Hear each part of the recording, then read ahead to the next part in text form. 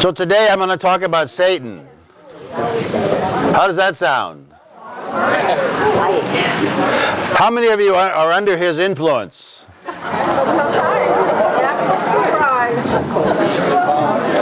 Right? Well, you're honest. I like that. I like that. You might get it. That's good. So the topic is the reality of evil and the devil and how we can protect ourselves, our children, our families.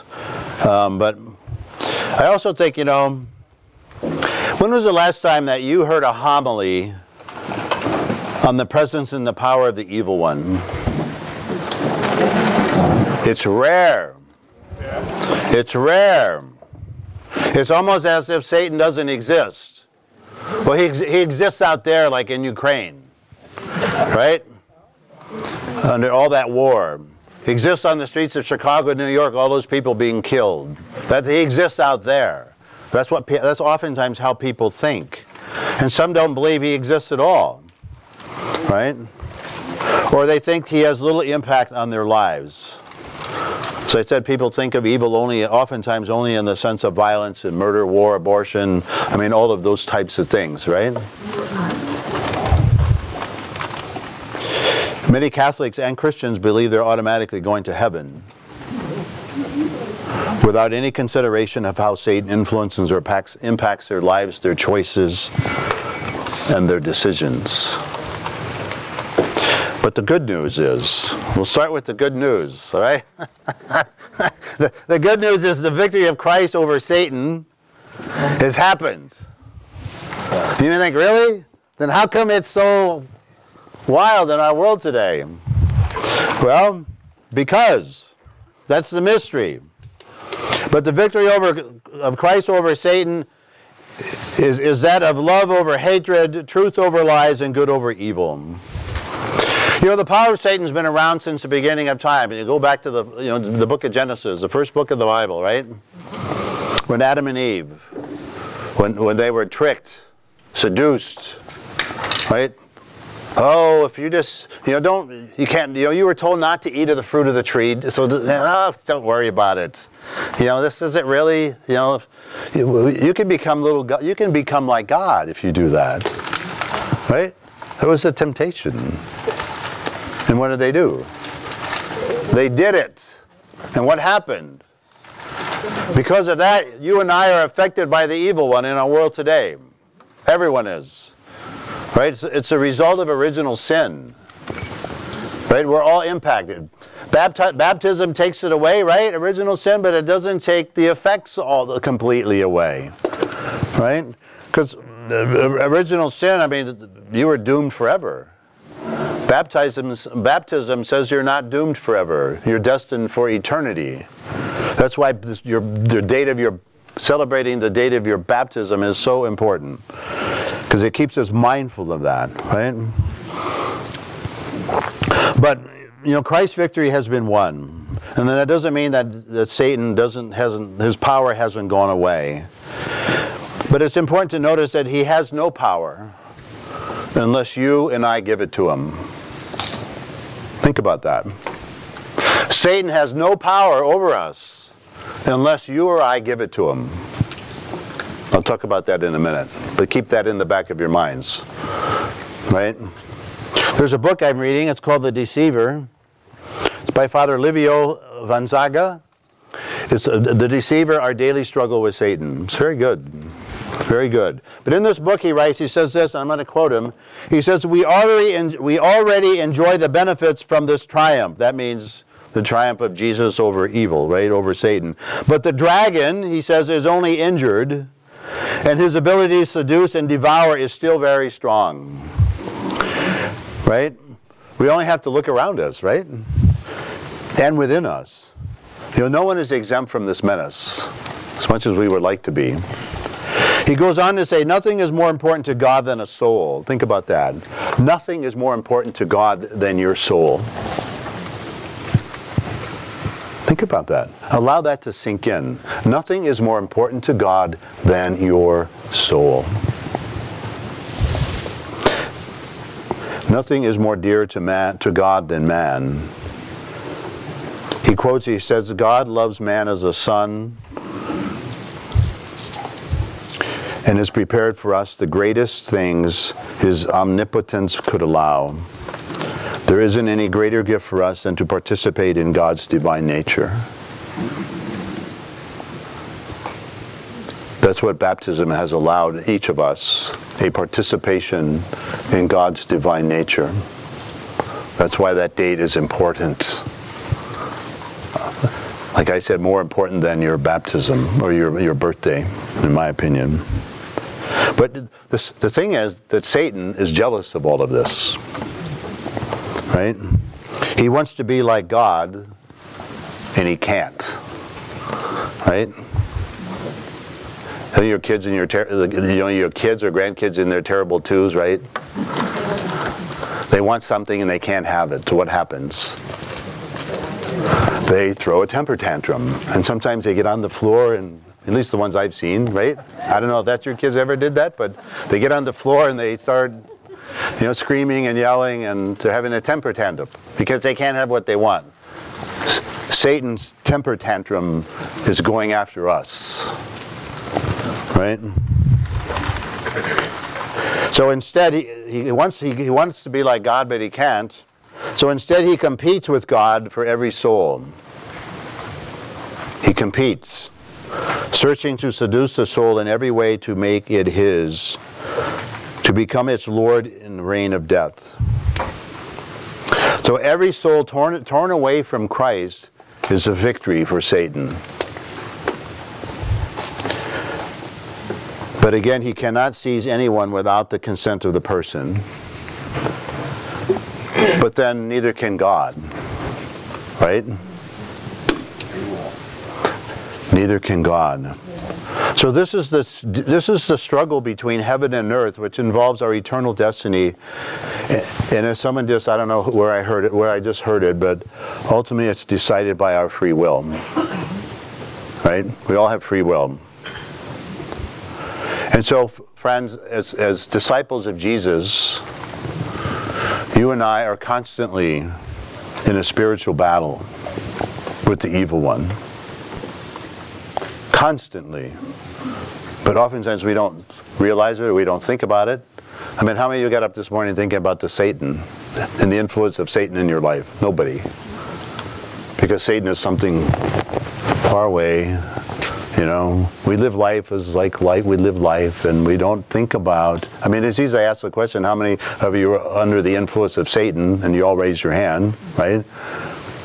But you would have never thought about that if I wouldn't have asked the question, would have you? No. You wouldn't have. I know you wouldn't have. Because in some ways, we are convinced that Satan doesn't bother us. Oh, I'm a good Christian. I just came from Mass. I received the Lord Jesus in the Eucharist. It's beautiful. It is beautiful. So therefore, he has no impact on my life. That's not true. That's not true. And if we believe he has impact on our life, what are we doing to resist the temptations? What are we doing to resist that power that he seeks to take over in our life? What are we doing?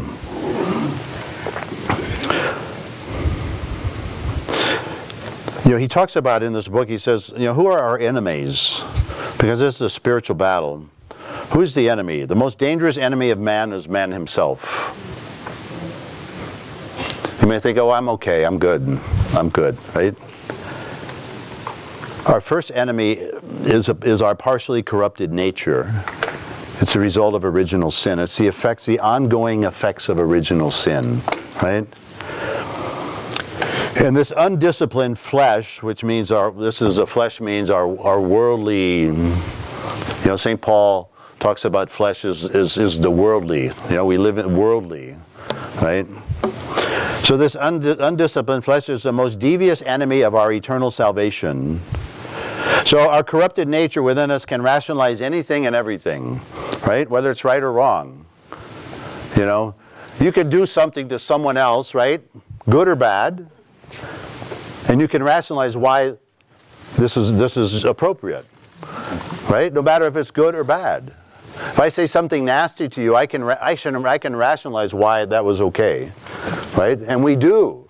And you can convince yourself. Don't we? Don't we? Yeah.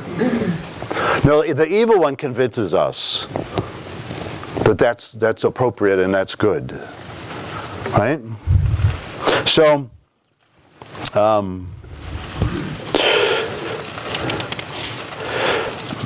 so another enemy outside of us, and one that's all around us, and one that seizes us, is the world in which we live.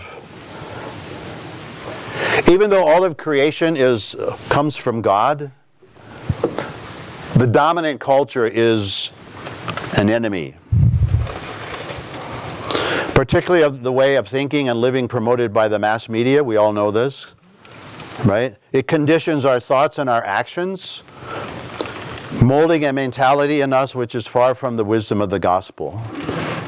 And you and I are influenced by all of it, right? How many of you watch week after week these comedies on television that has all kinds of sexual innuendos in them, right? And you laugh, it's funny, and we watch them again next week, and the next week, and the next week, right? Many people do. Otherwise, they wouldn't be on television. But many people watch that trash. It's all over television. A lot of the stuff on network TV is trash. But we spend hours week after week after week watching it, don't we? Why? What is that? What value is that to you? Except over time it begins to distort our thinking. Right? Our way of thinking. It does.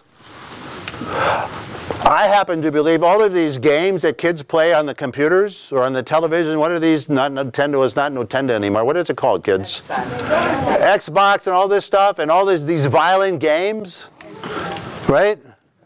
Which are very popular. What do? They desensitize people to violence, right? It's the evil one that's working, because the evil one is silent, right? He didn't say, oh, you should say that to somebody. He doesn't say that. He's silent. But he moves our interior life in such a way that we give in. He sugarcoats everything, right? I mean, if he put it just the way it is, you would say no to that, right? But he makes it look like candy, chocolate, right? And you love that. And so you take it. That's what he does. That's what he does. And so like these Xbox games that are filled with violence, you wonder why young people grow up today and they're just desensitized to the violence in our world today. That's why they can go out and, as they grow up, they can go out and get in gangs, they can go out and do violence on other people, because it's like, wow, I learned this playing games on the computer or on the Xbox or whatever those are. Movies are the same way. How many movies have you gone to in the last, I don't know, I don't go to movies usually, but how many movies do people go to that are filled with sex and violence? All of them are. But you go to them. You pay big money to go watch all that stuff. And that begins to desensitize your mind and your heart. It's the evil one working underneath all of that in silence. It's what's happening. That's why our culture today it's in the tank. Because this has been going on and even more so over a long period of time. And our media has bought into all this stuff. No, it's sad. It's sad. But we're all influenced by all of it. What you read influences you. What you watch on TV influences you. And our family, our friends, our co-workers, neighbors, they all influence us. Right? Far more than we're readily willing to admit. And behind the wickedness of the flesh and the false lights of worldly vanity, the untiring adversary of God, who is Satan, the enemy of man, he quietly works. So I said he's not visible like an enemy. He's very real, he's shrewd, he's successful in hiding himself. Friends, our task is to discover him, look for him in the innumerable situations of life where he hides to set traps for you and me. He's very subtle. He's very subtle. And the more we live in the light of Christ's love, right? The more we live in the light of Christ's love, the more subtle he has to be. Because he knows he doesn't have power over us as much. But again, he has no power on us, over us, unless we give it to him. It's all free will. And we give it to him by the choices we make, by the things we watch, by the things we read. We give it to him. But we don't do it consciously, but we do it subconsciously. We do it subconsciously. Right? The spiritual warfare lasts the whole of our lives until the time of death. And Jesus calls each of us, he calls us to be vigilant, prayerful, and persevering. Right? We have a choice to live in the kingdom of light or the kingdom of darkness. It's all about the choices we make on a daily basis. Right? What's Satan's role? What's his role? You know, his fundamental sin is the sin of disorder. He wants to create disorder. Do you think our culture today is disordered? Or do you think it's ordered toward Jesus? What do you think? Right? Well, how does that disorder happen?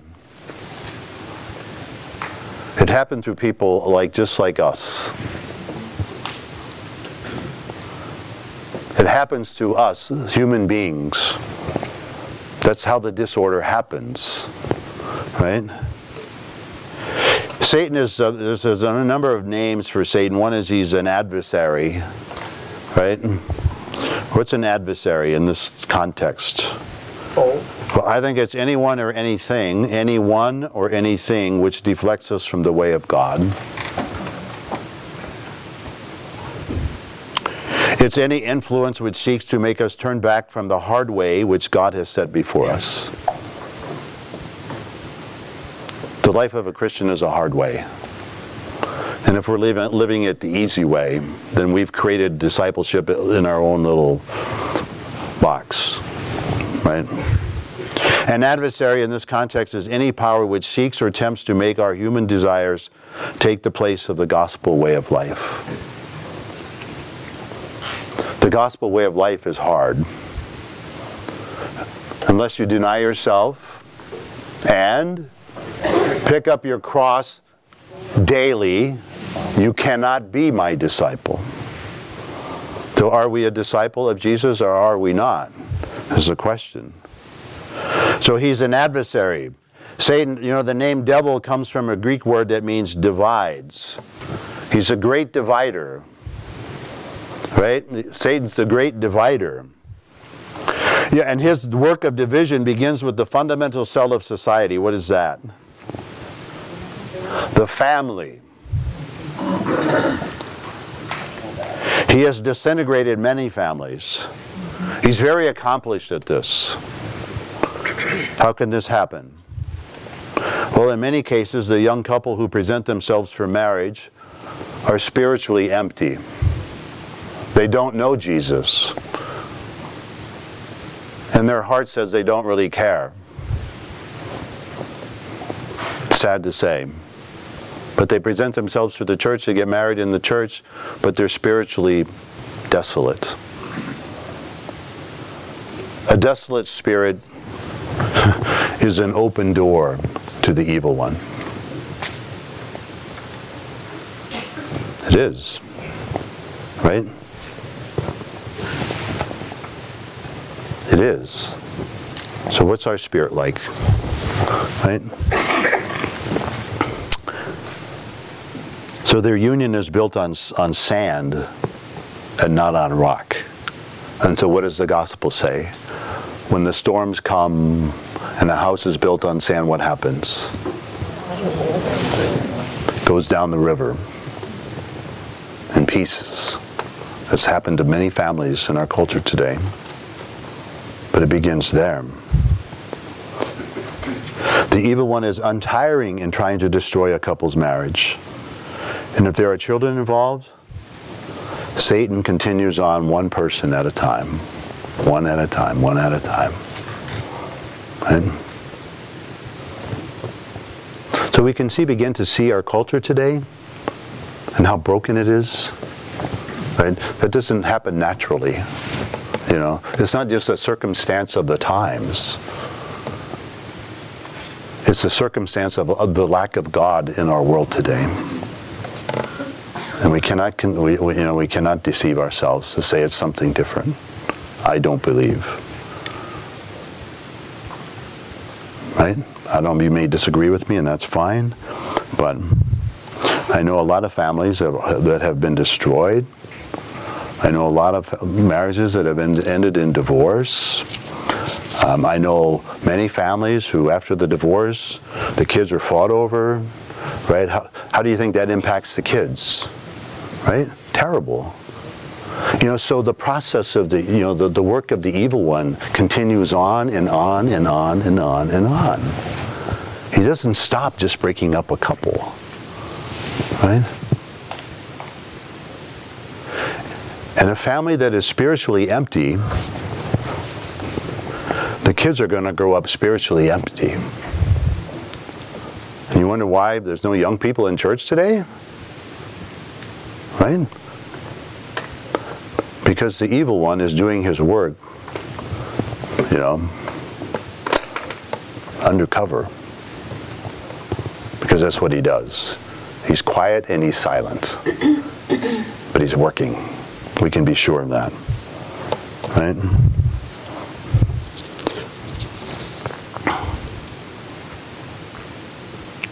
And so in families that are spiritually empty,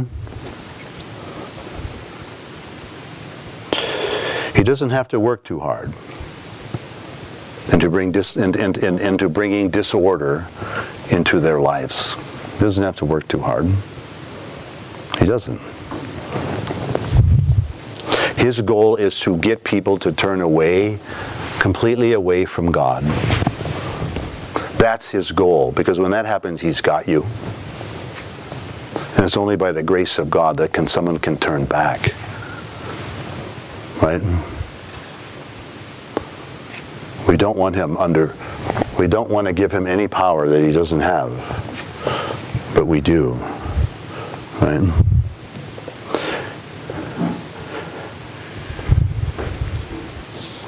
So when members of any social group, family, or whatever it might be, that are spiritually empty, they have no defenses. They have no defenses. Right? Satan is very convincing in his work. He's the great seducer.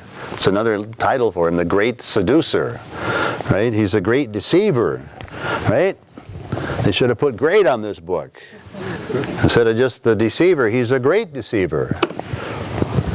He's very convincing in his own quiet way, working on the empty hearts of people. And as I said, his desire is to destroy the lives of people and then destroy society itself. That, I believe, is what's happening right now in the United States of America. And we can't kid ourselves with saying that's not reality, because it is. So, let me, we don't have a lot of time. I could spend here 2 hours talking about all this. But how does this impact us personally? Right? I mean, because obviously we have some defenses, right? One of the greatest defenses against the evil one we just celebrated, right? It's the Eucharist, right? So, what are the temptations in our daily life that opens the door? And he only needs he only needs a little bitty crack. A crack that you probably couldn't see. He only needs that much. Seriously. He doesn't need much. Just a little crack. And we give him that crack frequently. Temptations in daily life. One is a neglect of God and a neglect of prayer. If families are not praying together, couples aren't praying together, you're opening the door. You're giving him that crack. If we're neglecting God daily in our daily life and we're not praying, we're opening the door. If we are attached to material things instead of godly things, right? Where's the balance? Material things, godly things. If we're attached to worldly things, to material things, that opens the door. And we see it all the time. And people want, they're going to, tear down a $500,000 home they just bought and tear it down and build $1 million home. Mm-hmm. Right? Doesn't that happen? That's a deep attachment to material things. Or they have to have the latest and the greatest, the brightest and the best, the most expensive and, right? Because there's an attachment to material things that turn us away from God, right?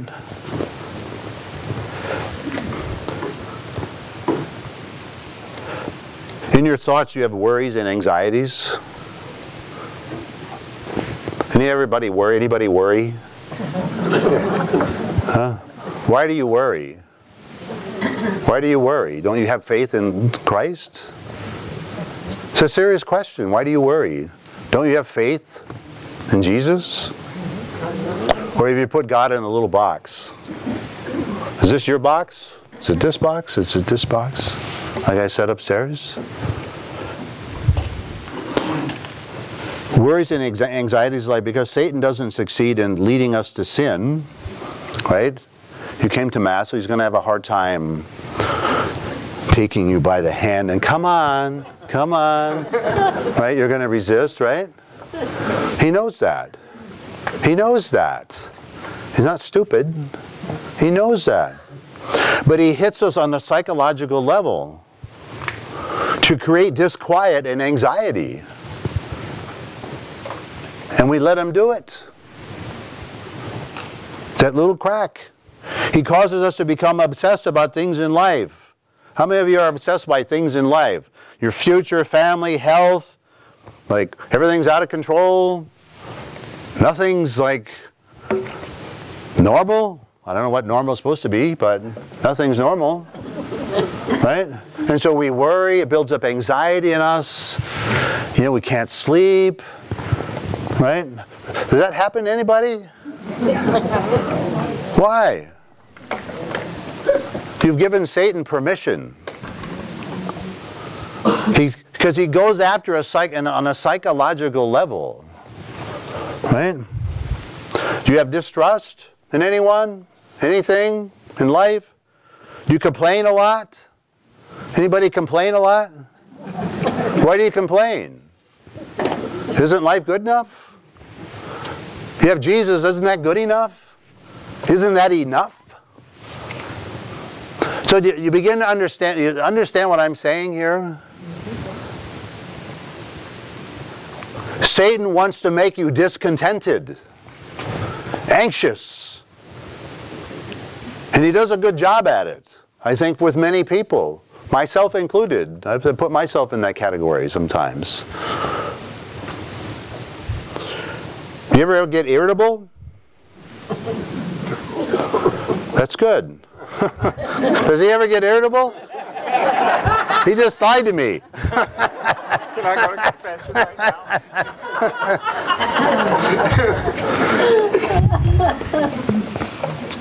There's a lack of understanding, or there's a lack of reciprocal acceptance, right? The world today, our culture today is filled with infidelity and immodesty and lust. It's everywhere. Everywhere. The pornographic industry today, is it's a multi-billion-dollar industry. Why is that? Because the evil one is alive and well. And he plays on our passions, our sexual passions. And when we give in to that, this is where it leads. When I hear confessions these days, I hear a lot of people confessing pornography, the use of pornography. A lot of people. They know it's wrong, right? we all know it's wrong, and we know why it's wrong, hopefully, but yet we still do it. Why is that? Because the evil one plays on our passions. And once he begins to draw you in, close to the net, then you're at the point of no return. You're going to give in because you're weak. We're all weak. We don't have the strength to, because we've turned away from Jesus. He is our strength. Right? And so when you get this close to the temptation, forget it. You're done. You start doing things you know is wrong. And then you feel shame and guilt, don't you? Which is another thing that the evil one wants you to feel, is shame and guilt. Right? And bad about yourself. You know, he wants to take away your self-worth. Right? He wants to convince you that you are not created in God's image and likeness. Right? You're just another person who can't control yourself. Ha ha ha, I got you. Right? Gossip? Do you gossip? You talk about others when they're not there in a negative way? That's gossip. I hate to tell you. Do you do that? Do you lie? You use foul language? Inappropriate language?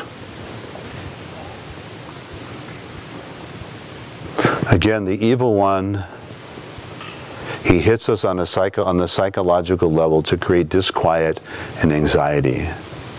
Right? You jealous? Envious of what other people have? Is there somebody in your life you're unwilling to forgive? These are just some things to think about, in the sense that if I have to say yes, if I'm honest and I have to say yes to any of these things, then somehow the evil one has touched your life in a way on an interior level that's caused you to act in this way. Right? He has power. He does. But not if we don't give it to him.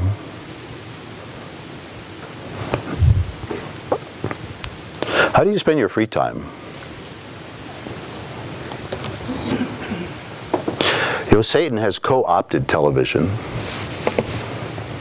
How many hours a night do you watch television? How many hours a week do you watch television? I mentioned this earlier, but he's co-opted TV to unbelief, immorality, frivolous, and empty vision of life. I'm not saying television is bad, because it's not. It's not. Television in and of itself is good, right? It's good. But he can use it to divide families. He can use it to destroy family prayer. I mean, how many of you get together with your family and pray together on a daily basis? You should be. That should be part of your daily life. If Jesus is the most important person in our life, then we should be praying with those around us daily, instead of watching television. Satan doesn't want you together with your family members, your spouse, your kids, your grandkids. He doesn't want you together to pray, because you're taking away his power. Right? That's what's happening. He doesn't want you to pray. You know? He wants to convince you, oh, I don't have time to pray. Right? How many of us have ever said that? I don't have time to pray today. Right? You can't find time to pray in 24 hours? So what are you spending all your time on? What am I spending all my time on? Right? I mean, I know this is true because I'm affected by it. You know, sometimes I'm thinking, well, I'm going to just watch this news program, and then I'll go do evening prayer. Liturgy of the Hours, right? So instead of like doing it at 5 o'clock, it ends up getting done at 9 o'clock. Because I didn't stop, right? I was interested in something that was not God, which was the news. I chose the news over God. We know when we're being tempted, right? And yet we say no, or we say yes to this, right? I know this is not right, but somehow, in some way, God forgive me, you know? But it happens to all of us. That's how the evil one works, right? Oh, just give me a half hour more, and then I'll go pray. Just give me another half hour more, then I'll go pray. And the next thing you know, it's 3 hours, and I never got any prayer in. Right? Because he does everything he can to turn us away from the Lord. Everything. Right? And as I said, if we get this close to the snare, we're done.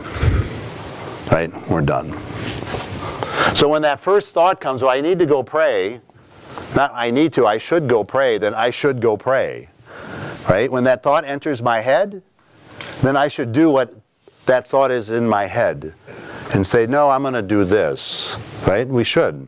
But it's all kinds of things in life like this, that we say yes to one thing and no to God in some other way. Because this seems to be more attractive, because Satan makes it more attractive. Right? Oh, but this is my favorite program. And the Lord says, well, like, your favorite program is better than me? Right? That's what it is. Right? Your favorite program is better than him. Wow. That's what the Lord is saying to us. As we bought into the temptation that yes, it is in this moment. Does it make sense? So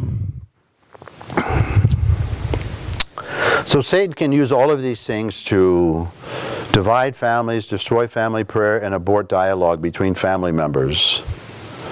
You know these gadgets do the same. How many times have you gone into a restaurant and either done it yourself or watched around at other tables, and around the table of four, everyone is on the cell phone. Nobody's talking to each other. How many of you have done that? You don't have to raise your hand. I don't care. But this is what the evil one wants you to do. He wants you to spend your life on this, so he can destroy your relationships around you. This is what he wants, seriously. How many hours a day do you spend on your cell phone? That will tell you one thing, you know. I get an email every day, I think every day telling me, or a text or something, telling me how much I've spent on my device for the day. And I'm thinking, really? That's not possible. That is humanly impossible.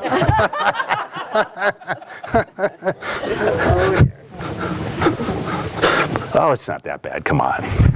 But the evil one will make you think, oh, it's not that bad. I mean, he'll convince you, it's not that bad. He'll convince you of that. It's not all that bad. He will. Because he can't come in and just like destroy your life like that. It's over. It's over a long period of time. He has all the patience in the world. He has all the patience in the world. And he can have as much time as he needs. Much time as he needs. He's quiet. He's stealth. Right? But he convinces, come on, that's not that bad. Even to think about that thought, and to think, it's not that bad. Well, it is that bad. Right? But he's convincing us it's not that bad. Right? Does this make sense?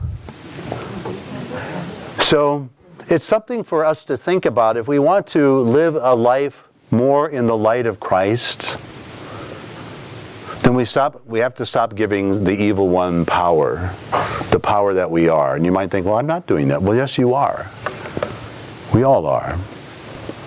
You know, we all are. Another thing I think is important to say. All right. Satan hates.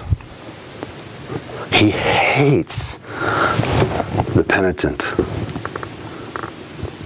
He hates the penitent.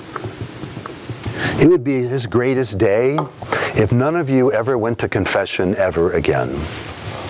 That would be his greatest day.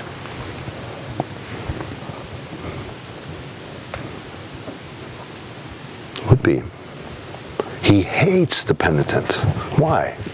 Why do you think he hates the penitent?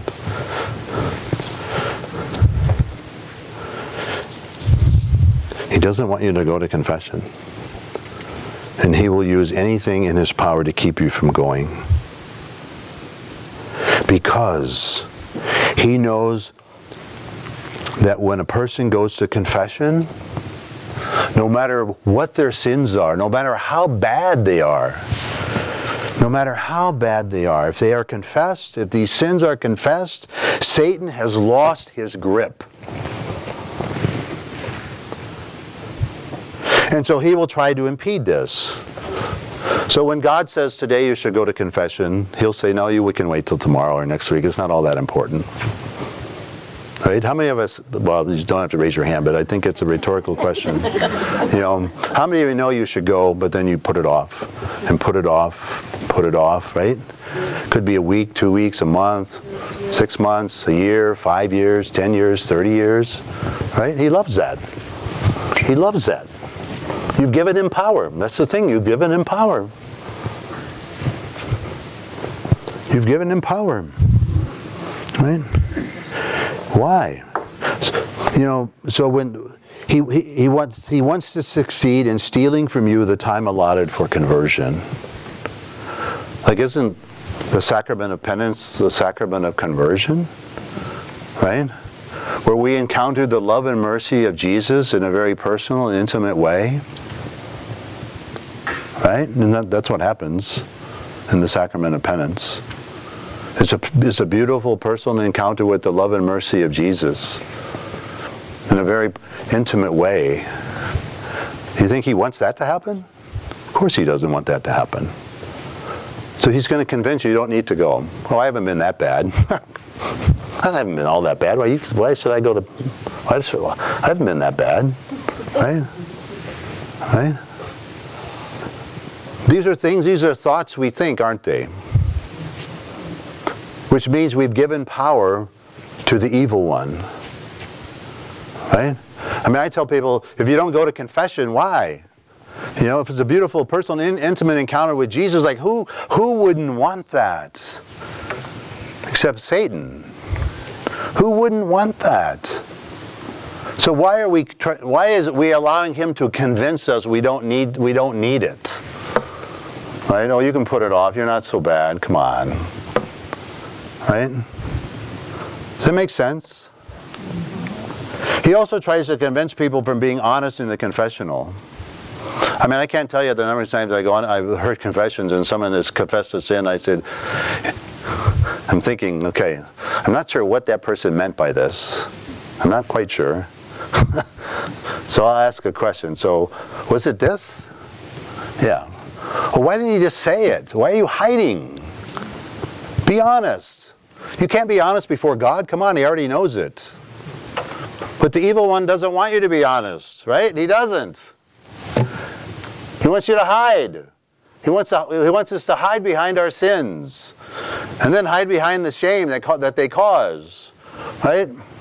That's what he wants. He wants you to water down your confession to make it not seem so bad. Right? Because it makes us feel good about ourselves. Oh, I've gone to confession now. Okay, I've done it. Oh, thank God, I've done it. He doesn't want you to... He wants you to have that attitude when you leave the confessional too. Oh, I've done it. Oh, thank God that's over. Which means you haven't gone to confession with the right mindset that this is a beautiful encounter with Jesus. Right? You should not leave the confessional feeling bad. Never. Never, ever, ever. Ever. Ever. Let me say that again. You should never leave the confessional feeling bad about yourself or anything else. Ever. Because if you do, that means you haven't opened yourself up to the love and mercy of Christ and His redeeming love for you, or you don't believe it. Which is another thing the evil one does. He wants you to feel bad when you leave the confessional.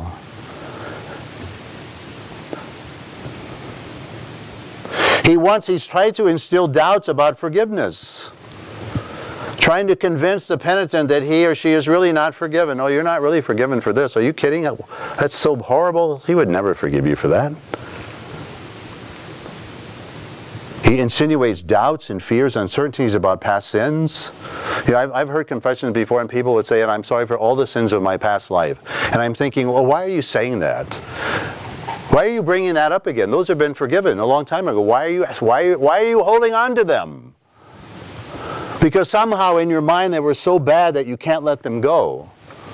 Well, Jesus has forgot about them a long time ago when you confessed them the first time. But you're convinced in your own mind, I can't let go of these because I don't know why. They give you your identity or something. I don't really know. But I hear a lot of confessions that people would say, and all the sins of my past life. And maybe it's a formula you learned, I don't know.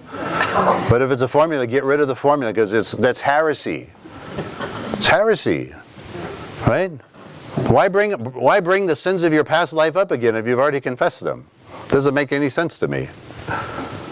Right? Does that make sense? That makes sense to me, but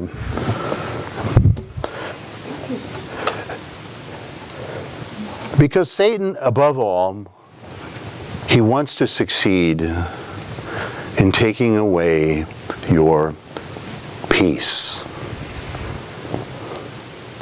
So if you leave the confessional without a peaceful heart, then he succeeded.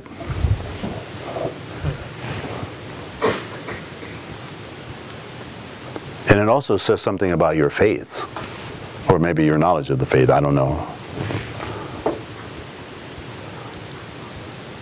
We are not the sum of our weaknesses. I've said this many times, and I'm going to repeat it until it sinks into our heads and we believe it. We are the sum of the Father's love for us. That's what confession is about. Right? So if you leave the confessional feeling bad about yourself, it's not God's fault. It's yours. That you've given your heart to the temptations of the evil one, because he wants to make you feel that way. And he will put thoughts in your head that you can rationalize, well, I should feel this way because. No, you shouldn't feel this way because. Right? But that's his work. And so now tell me, if you leave confession feeling bad about yourself, I would think most people, if that happened over and over and over and over again, they would stop going to confession. Are you going to continue to do something that makes you feel bad over and over and over again? And you're going to you keep doing it? Why, do you like to keep feeling bad or something? I don't know. Right? But most people would quit going. And I think that's what's happened. People have no sense of sin today in their own life. They don't know how the evil one works on their life. Hopefully today has been helpful in some way. But confession is a beautiful,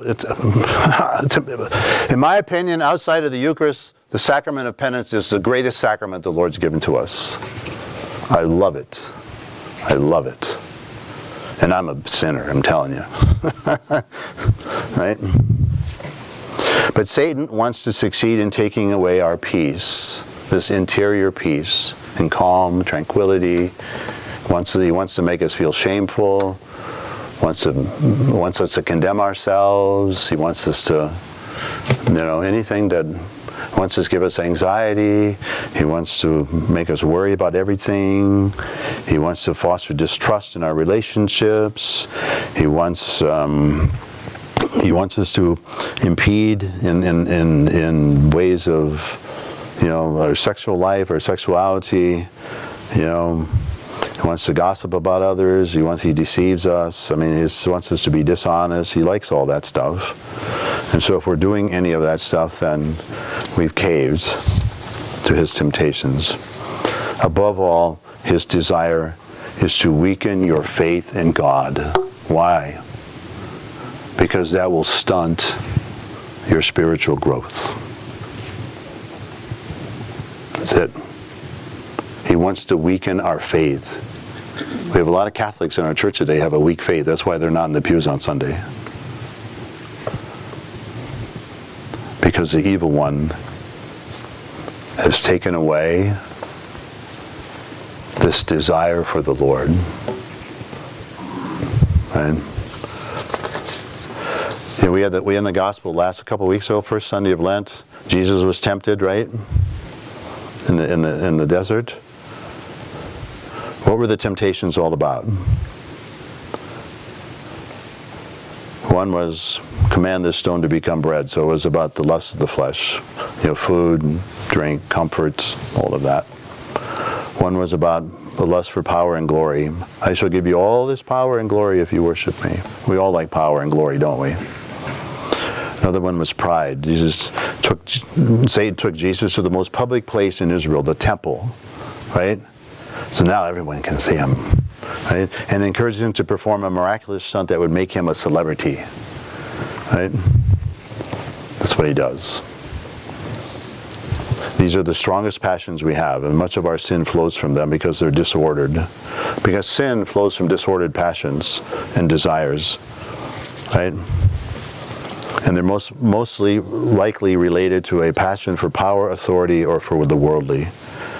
And so, when we find ourselves in our most vulnerable moments, these are often the greatest times of temptation. So it's important to think about.